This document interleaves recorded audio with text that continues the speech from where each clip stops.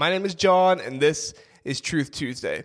Today I want to talk to you about the difference between a digital Bible and a physical Bible, and really try to answer the question of, is it okay to exclusively use a digital Bible or to exclusively use a physical Bible in today's culture?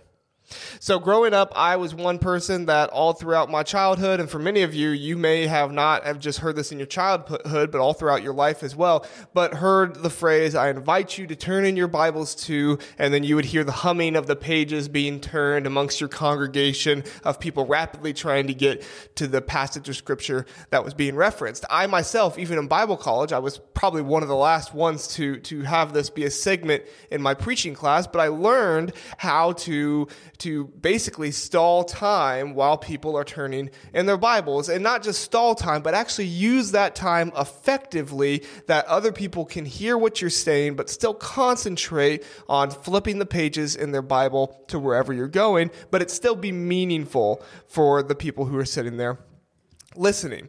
And for me, I remember thinking to myself, because I had the Bible app on my phone at that time, well, what happens if you just have it on your phone and you can go 3 presses on your phone and boom, you're at Hebrews 6, right? And it's interesting because today technology is a big subject for Christians. Many church leaders write about the influence of technology. Many write about what technology can do for their churches. There are a lot of writers who write to families about technology and the family. Technology for, I think it's like 6 or 5 years now, has been the number one concern amongst parents for their children. Are they using too much technology? Is technology okay? How much time is okay? What kind of things can I trust from what kind of devices, technology can I trust for my child to be involved with? Technology is a huge piece of the Christian life today, and many people are for it, and there are also many people who are against it as well. And so it's something we have to consider. So as I sat in church on Sunday and thought to myself, wow, you just don't hear the hum of the pages turning anymore, I thought it'd be fun to answer the question, can you exclusively go to a digital Bible? So I think the first thing we need to do is we need to examine what a digital Bible gives us. What is it about a digital Bible that is good or attractive or makes us want to go to that? And I came up with 3 things. Number 1 is convenience. Digital Bibles offer us a level of convenience that we can always have it with us, and we don't have to be carrying it in a backpack or in our arms, or we don't have to look weird. I remember one time when I was younger, I brought my Bible in with me to Chipotle after church, and my parents were like, John, what are you going to preach to all the Chipotle workers? And I was like, hey, maybe I'll read John 3:16, right?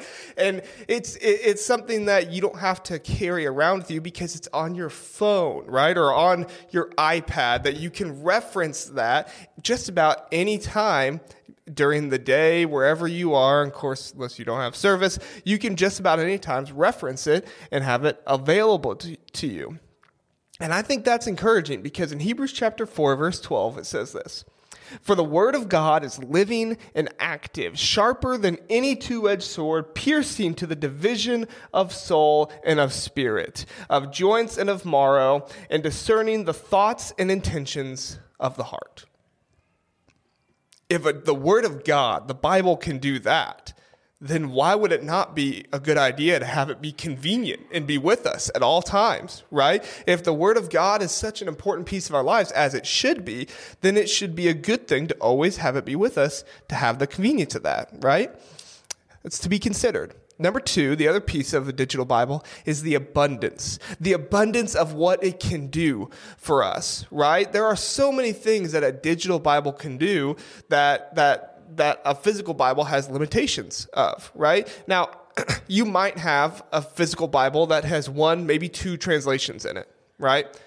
But when you have a digital Bible, you have hundreds of translations that can be utilized, hundreds of translations that you can go to. Many of them you can see side by side. You can flip to in an instant, go to, and a lot of these different digital Bibles have Bible plans or devotionals that you can use. A lot of them also, you set up a profile and you can take notes within your Bible and reference those later on, so you don't have to flip it and put it in your Bible and then worry about it falling out and losing it later, right? In James chapter 1, verse 5, it says, "If any of you lack wisdom, let him ask God, who gives generously to all without reproach, and it will be given to him." The abundance of resources that we have to help us be wise and to read God's word and understand it, that's something that we have to consider when we're looking at this question. And finally, the last one, is acquaintance. So we have convenience, we have abundance, and we have acquaintance, right? Digital Bibles oftentimes offer some kind of social feature in it, whether you set up a profile and you have friends, or you can copy and paste to a Facebook post or to a tweet or whatever it might be. Digital Bibles often offer some kind of way that we can connect the Bible with other digital platforms, whether we're sharing it with a friend, a family member, or just out there for the masses. It offers that kind of social ability that we can use it, which, if you ask me, the Bible was meant to be shared with anyone and everyone, so how can that be a bad thing, right? Look at 1 John chapter 1, verse 7. John says, "But if we walk in the light as he is in the light, we have fellowship with one another, and the blood of Jesus, his son, purifies us from all sin." Right? We have fellowship when we're walking in the light, when we have God's word and we're following what it says. We are walking in the light with fellowship with one another. We're not meant to do this life alone. We were not meant to read our Bibles alone. We were meant to be together. So digital Bibles offer a various amount of features that physical Bibles just do not have the capability to offer. However, I would caution that the convenience and the abundance and the acquaintance of a digital Bible can also be what makes it a little troubling. Hear me out, right? As we talked about with convenience, that having it any time. Well, oftentimes, as something becomes more convenient in your life, it becomes less important in your life. Right? I think you can make this claim with just about anything in your life, that as it became more convenient for you, it became less of a priority or less of an importance for you. I've noticed that with children today, the memorization of Scripture is not taught nearly as much as it once was. And one of the reasons why that is because of the convenience that we have to always have a Bible with us, which is amazing to always have it.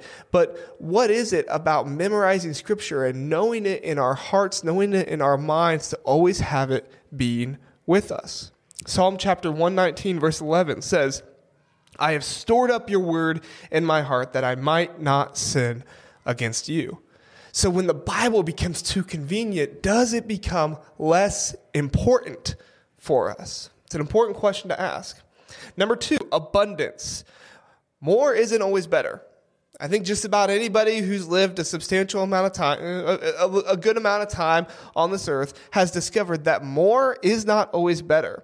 In fact, I think it's interesting. When we first started sending emails here at church, I would remember to tell people, hey, when we tell somebody about something, let's only give them one avenue to go to, because it's proven that when you give somebody something, whether that be an email, a bulletin, whether it be a business card, whatever it is, if you only give them one option, they are far more likely to act on that one option than they are to act if you have various amounts of options. I think it's something like you're 8 times more likely to act if you only have one option rather than a various amounts of actions.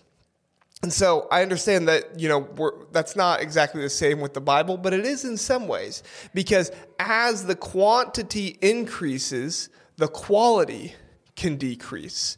As the quantity of what we can do with our Bibles increase, the quality of the time we're spending and devoting to being in God's Word can decrease as well. And that time that we spend in God's Word is supposed to be quality time that we have with God. Time reading the Scriptures and thinking about what it means for our lives, praying to God and talking to Him through our time of meditation meditation, our time of learning God's word.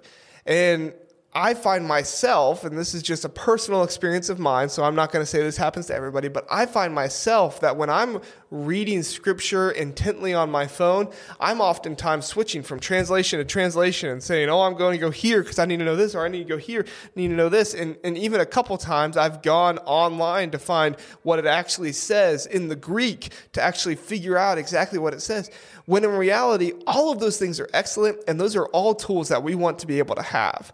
But at what point do we trust God to give us the understanding and not that we find all the research on our own?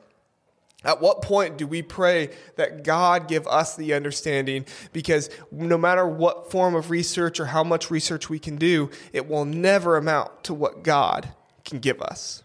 Proverbs chapter 3, verse 5 says, trust in the Lord with all your heart. Do not lean on your own understanding. Obviously, this verse can be utilized in a lot of different ways, but I think it's impactful in this area for us to be able to say, God, I trust you to work in my knowledge, to work in my study of Scripture, that I don't have to have 17 different translations to reference, but that you are working through my reading of the translation. You are working through my mind because I am devoted to learning from you. And that's an important piece for us to recognize. And the third one, acquaintance.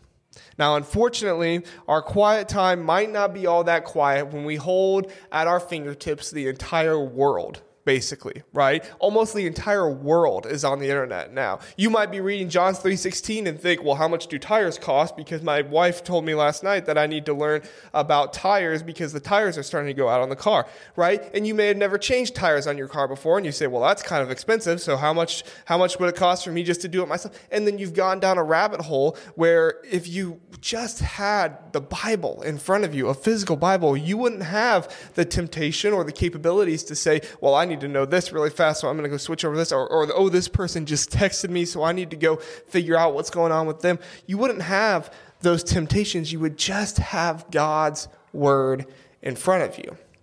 And so I think it's important for us to understand that when we are to go to God, we are His in that moment.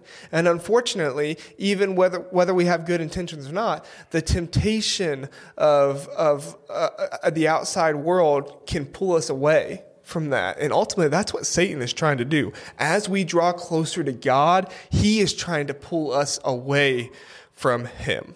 In the book of Luke, chapter 5, verse 16, it says, but he, talking about Jesus, but he would withdraw to desolate places and pray.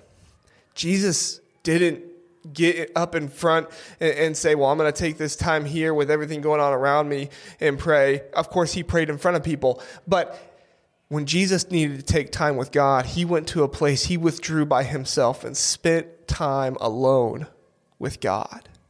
And that's important for us to be able to do as well. And unfortunately, a digital Bible that has everything else at our fingertips offers temptation to have that time with God not be alone and to be with someone else or something else and get us distracted from that time. So what should we do? After all this information, pointing out the good things about digital Bibles and the disadvantages, pointing out the pros and the cons of physical Bibles, what should we do? And my answer to you would honestly be both. Both. Both offer many advantages and disadvantages. Both offer so much to the Christian life of what we can utilize to be used for God and what can and can't be around, so that way we are not distracted from God or we are not losing quality time with Him. My basic idea is to have a digital Bible on your phone in case you need it, in case you need something from it. But for me personally, I would prefer to study with a real physical Bible. A real physical Bible that is in front of you, that is right there, that you are focused on, and that you have open when you're praying to God. Now, obviously, you don't need it. God is always there to listen. He's going to hear you whether you have an open physical Bible there in front of you or not. But to enhance your quiet time, your time with God, I would say it's important to have a real physical Bible and to utilize a digital Bible in areas of your life that can help as well. I hope today's Truth Tuesday did something for you. I don't know if you were asking this question. I don't even know if you like the answer to the question. I don't know. But as best I can say and as best I can tell, both offer many advantages and disadvantages. And I think the best thing to do is to utilize them the correct way in which they are good, in which they are a bit limited. Thank you so much for listening to Truth Tuesday. Happy Bible reading.